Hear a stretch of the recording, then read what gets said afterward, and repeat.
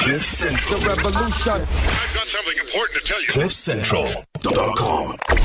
Future CEOs on CliffCentral.com. Welcome to Future CEOs here on Cliff Central, and it's so good to be with you this afternoon. Remember, 1 p.m. is our new time slot, no longer 2 p.m. Fluby, you're looking good for 1 p.m. We're really up close and personal. If people could see us in studio, they would think something's going on. Hello, Future CEOs community. Hello. What are you talking about? What do you mean? Anyway, let's get into it. What's the show all about, Gareth? All right, so if you are a young up-and-coming entrepreneur, so what does that really mean? You're one of these individuals who is excited about owning their own business and you want to grow this business as quickly as possible, then this is the show for you. Also, if you are sitting in a corner, or rather a cubicle, and you've got your eye on that corner office and you say, I'm going to be the big boss one day, well, then this is the show for you. And it really is, Fluby. Just tell everyone the kind of guests that we have here. Oh my gosh, we've got JSE listed CEOs. We've got the guy who came from KwaMashu, who's now employing over 100 employees. We've got the woman who was a dropout in school and now she's a CEO of an international company. So it really does vary. The diversity is extreme and we love that. But for me at this point in my life, we always aspire to be a leader, especially a business leader. Now, what does it take to be that kind of person? What does it take to lead a team, to lead a team of executives? And the Rising Stars Awards basically give awards out to people who are generation changers, people who are mavericks. And in studio today, we've got 3 of those winners who were firstly nominated, but then chosen to represent a rising star. What does that mean? Should we ask them? I think we must always ask them what that means. Should we choose someone? Tabo, maybe? Tabo, tell us about what it means to be a rising star. And then let's just talk a little bit about how this all them as well, but then how it all came together. How do you guys get nominated, these kinds of things? But what is a rising star? Well, thank you so much, man, for having me here, Gareth and Toby, and my fellows here, Brian and Gareth as well.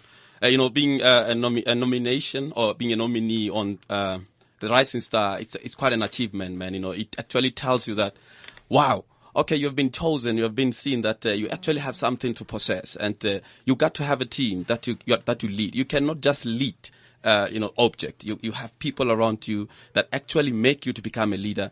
And I was so glad actually that one day when I wake up when I check my emails, I was like, congratulations, Stephen, you have been nominated to become one of the Rising Stars. And it was like, wow, this is awesome, man. That's a great email to be able to receive. Yeah, no, definitely. Yeah. Brian, just tell us very quickly, how does this process work? So you wake up and you get an email. Is that it? How does it actually work? Not really. I have to say, it started with me after winning the top achiever at Nedbank, and then thereafter we got nominated to actually go through the Rising Star Awards. So it just also to say it got the email to say you've been nominated to take part in this initiative. You have so much time to do 1, 2, and 3. It's your choice to participate.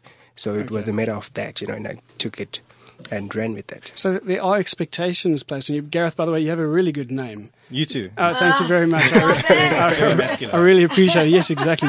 Very strong, very strong. So what I hear coming out here is that you get this email, you are nominated, but then there are requirements. What kind of requirements are placed on you in order to be able to qualify for this? Quite a couple of death matches. Okay. I'm just kidding. So there's a whole range of kind of written assessments that you've got to supply and go through quite a few rounds of assessments. I think there's about 3 or 4 of them. And eventually culminates in an online interview, which is quite interesting if you're trying to get your settings on your Mac correct. And then eventually you get invited to a face-to-face interview with a panel of CEOs and high-ranking officials. But hold on. I mean, I don't know what your thoughts are. It sounds like you can pull wool over people's eyes. You can say the right thing, and then suddenly you're a rising star. Is that the case? No, not really, I must say. It really does take a lot because, out of the whole bank, there is a number of people that can be nominated to go through this initiative. And through that, you have to have done so much to actually be nominated. It's not a matter of you selecting yourself to say, I'm going to run for it. It's a matter of somebody seeing what you are doing in the bank and nominating you to come through and run with it, Let's talk about your history, guys. Okay, I know Brian and Thabo, you've got very interesting and really humble beginnings. Gareth, we'll talk about you. So, Thabo or Brian, which one of you wanted to finish the honors degree and caught a taxi and asked the community to help pay for that tuition fees? What story was that? Tell us a little bit of the beginnings. And you were at Emperor's Palace for over a decade. The Palace of Dreams. You know what I'm saying? And it literally is, you're the dream maker because you started as a waiter. Yeah. And here you are today. I love those kind of stories. You understand what I'm saying? You know this? Let's start with you, Brian. I have to say it was end of my BTech. So at that time, I just finished doing my BTech and I'm going back home. I haven't really gotten any call for interview, any job. And I'm thinking, oh my word, what am I going to do? Am I going to stay at home and wait for something to come up? Or am I going to do something and actually push to be where I want to be? So my dream was to actually do my master's degree. So I pushed to actually say, no, I didn't have any money to go back to school. And my parents had, had what you call me intervention sort of thing to say, we cannot longer support you to go back to school. So what do you do? So I just came up with an idea to say, what if I just go around in town, write a letter to say, I need so much to go back to school. And it was actually a hard process because you're knocking in doors and people are giving you like R2, giving you like a R3, R5, whatever amount that was. But I guess through accumulating the cash or capital, it did really help me to actually say, you know what, let me go to school. Even though it was still late in the year, early in the year, and I haven't really applied for what I wanted to do. I'm going to jump in here because I want because this fees must fall thing is happening at the moment. Just a thought from you, because your story doesn't end there. You slept over somewhere. You had to. You literally slept at the university. Is that right? Yes. So, how does what's going on right now, make you feel about the individuals that are involved in these kinds of movements? Where, on the one hand, it seems quite necessary, but on the other hand, they're burning things. They're doing all sorts of stuff that seems to be unnecessary. What are your thoughts? Just very quickly. I believe education is a choice. And I think that, if you want something in life, go for it. If you want it for free, then that's something else. But if you want to really look back one day and say, wow, I've really achieved this thing doing 1, 2, and 3. Because if we're populating this culture of wanting free things all the time, we're going to end up with a lazy society. So is your position that fees shouldn't be free? Fees shouldn't be free. They should go to people who really do need them. That's how I feel. Okay. Because now we're going to say no more bursaries, no more scholarships. What's going to happen to that?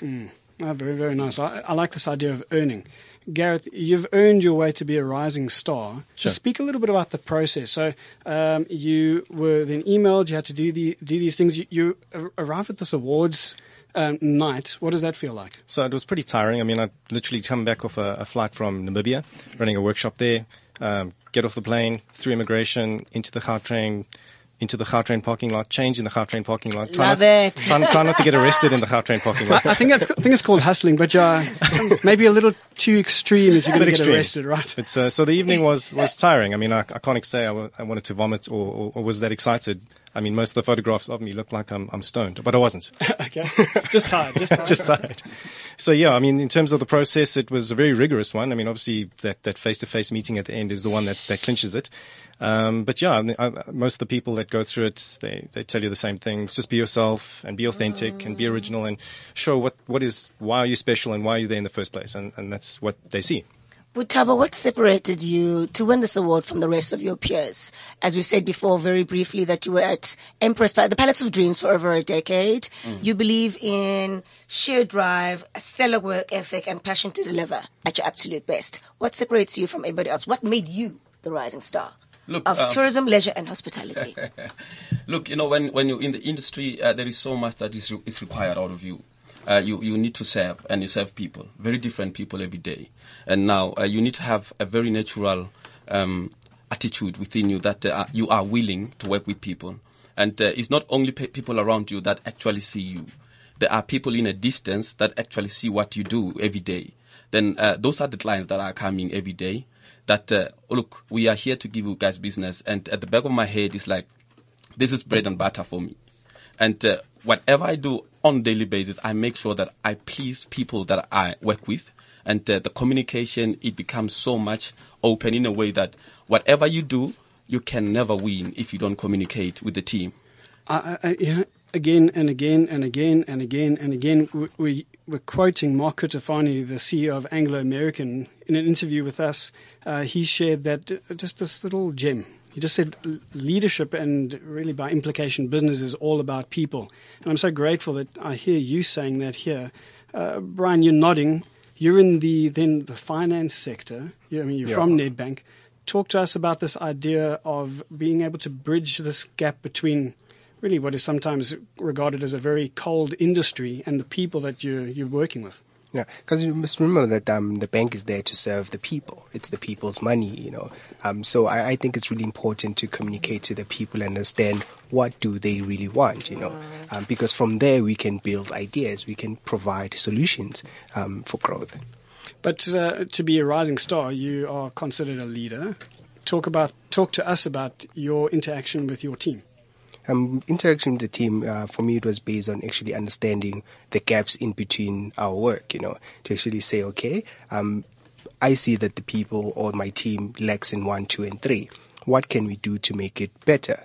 Does it need us to get into a boardroom and communicate and educate ourselves with the systems that we work with so that we do understand even the new people coming in, they can also adapt to that culture? And one of the great things that we do is that we have a wall of success. So what we do there is post all the, codes about what to do to be a leader. Things like, yes, I can, are you willing to go the extra mile? Things like that, so people can see every day and be inspired by that. Gareth, Yeah. What value can you add to the ICT sector now that you're a rising star?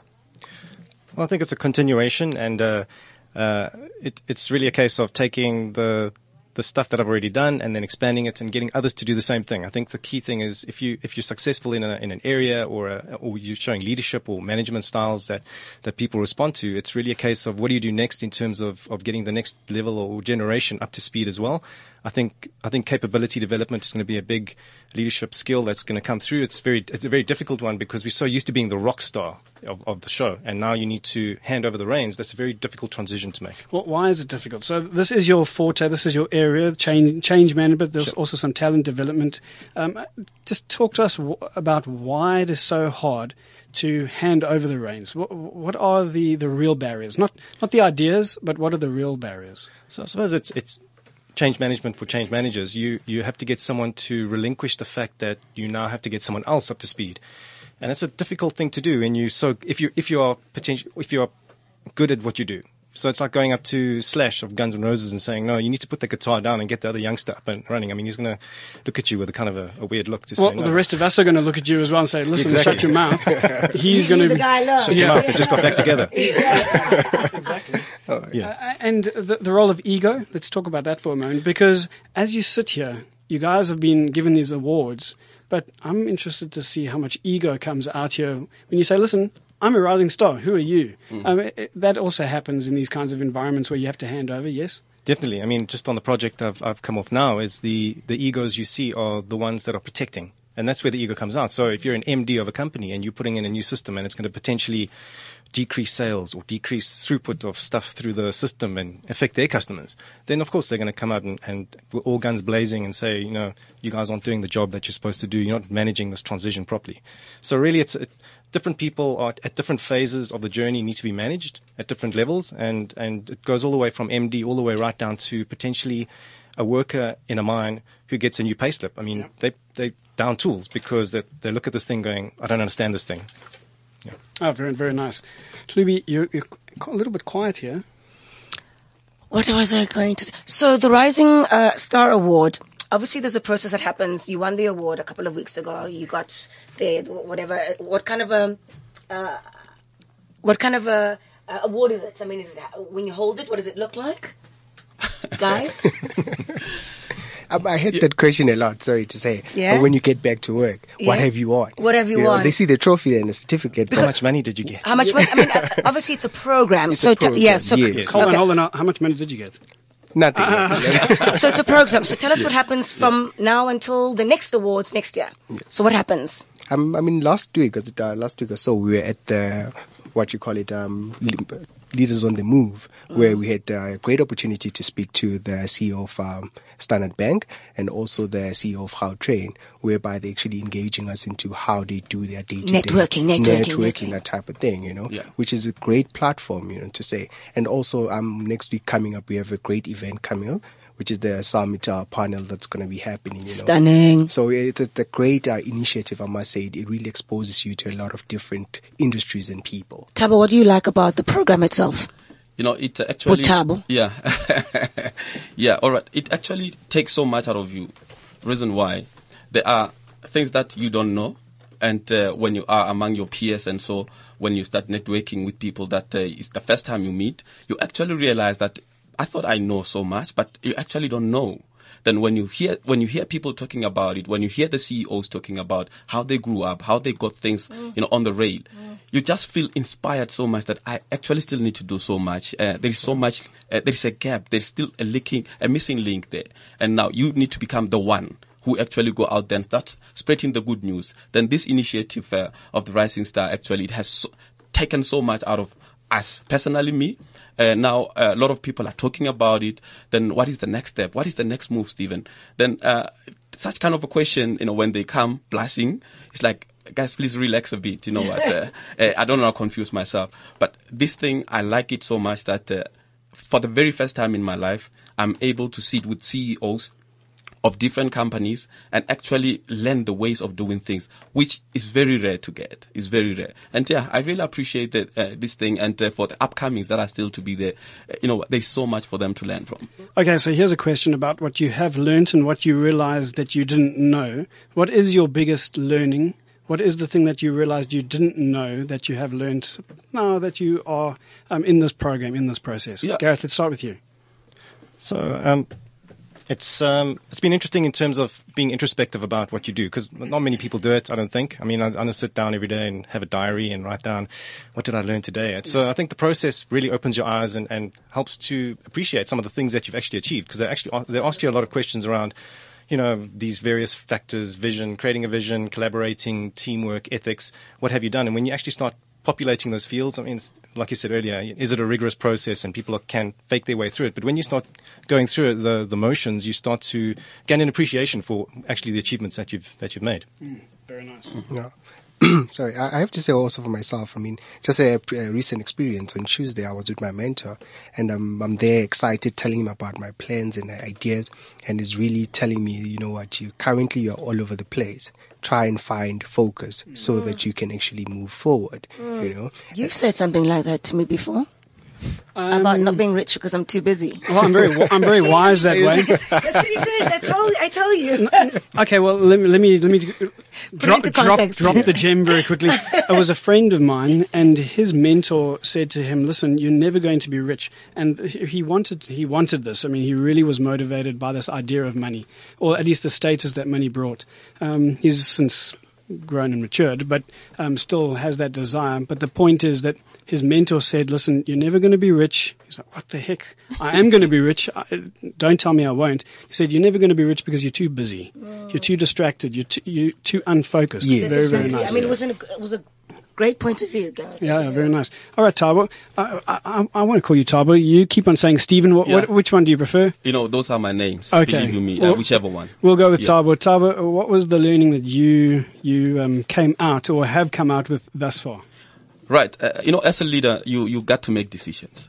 Some of the decisions actually will set you for a failure or to a failure, but you need to be able to still get back on your feet and say, all right, actually learned so much. The important part is, what is it that I've learned out of failing that is actually tomorrow I can take and move on and say, all right, I want to fix this and that. The problem is one that we are afraid to make decisions. We are so much afraid to move on. Then, the heart and mind, when you have the two together, they will give you the results at the end of the day. Failure is a problem when you are afraid to take step. And here's some more insight from another CEO that we've interviewed. It's the CEO of DuPont Telecom, and he said exactly that. He said, make a decision and own that decision. If you're wrong, well, then you're wrong and you move on. If you're right, fantastic, move on. But learn how to make decisions that, well, you're going to be right a lot more than you're going to be wrong. True. And you can't always be right. True.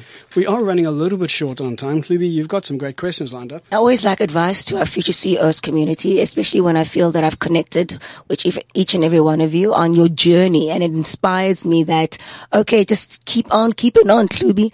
Gareth, Yes. give us some advice for our future CEOs about what it means to and what it takes to be a leader. So obviously we can go into the whole technical functionality of being a leader or a manager and what goes. I think the key thing is you need to have a team behind you and not a team of workers and employees, a team that's specifically geared towards helping you get to the next level. So you need a personal team. You need a team of cheerleaders. That's traditionally your family, your wife, your kids, your friends that gear you on. You need a team of mentors, people that tell you when you're going wrong, how to get things back on track. Possibly you need a technical expert, a subject matter expert, and communities of practice which help you understand where you can get on to move to the next level technically. And when you have a team for you, then you're able to be a better leader yourself and be part of another team for. Yeah. Can I again echo from another interview that we've done? Is that allowed? Am I allowed to do it? So Musi Maimani, now, I mean, well, it's not a political punt at all, but he said exactly the same thing. He said, look, what makes me maybe different from others is that on a personal level, I have teams. On a professional level, I have a team. On a spiritual level, I have a team. Very, very nice. Yeah. I have to say on my side is it was understanding like life is a journey. It's not a destination, and that now you're here, it ends there. So I had to surround myself with a lot of motivational speakers. It doesn't have to be a physical person. I can go online and listen to somebody who can inspire me and push me through things. And I have to say it's really important for us to keep on reading books. If I want to be a business person, am I reading books relating to that, or am I hoping one day I'll be there? Recommend your best book? Best book, I have to say, Rich Dad, Poor Dad by Robert Kiyosaki. Okay, interesting. Why? It really touches on what we're really struggling a lot in South Africa, financial literacy. So if we can actually adapt to that, a lot of our problems could be solved. Butabo? Yeah. All right. Being that leader, there is so much that needs to start with you. You need to sit back alone and say, okay, listen, man, what is that you want to achieve at the end of the day? And the relevant people around you that you need, who those ones are. Then now you find that the people you surround yourself with are the most important in a way that you have a choice to stick around them or to move on. If they don't fall within your threshold of people you need in your life, believe me, you will never get it right. And you know what? When you go to one of when Gareth asked about the book, it's so important that you need to read those books, as Brian is saying. Then I'm one person who is more into motivation. I want to become a motivational speaker, radio personality. There's so much that a TV personality. You need those things, that you need people in those fields that are able to actually say, hey, hang on, I've been into this field before, then I failed when I've done 1, 2, 3. Then those people, you learn so much from them. And when you have motivational speakers around you, those who you actually, even online, you tweet, you follow them, and so all those quotes that they give you, it's like, wow, you know what, these are good things.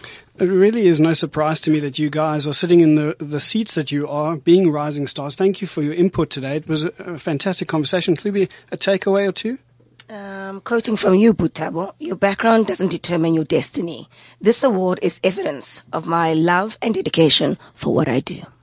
True. Very, very, very nice. Well, thank you, gentlemen. We really appreciate you being here. And again, thank you for representing rising stars, all of us rising stars out there. Thank you for your input again.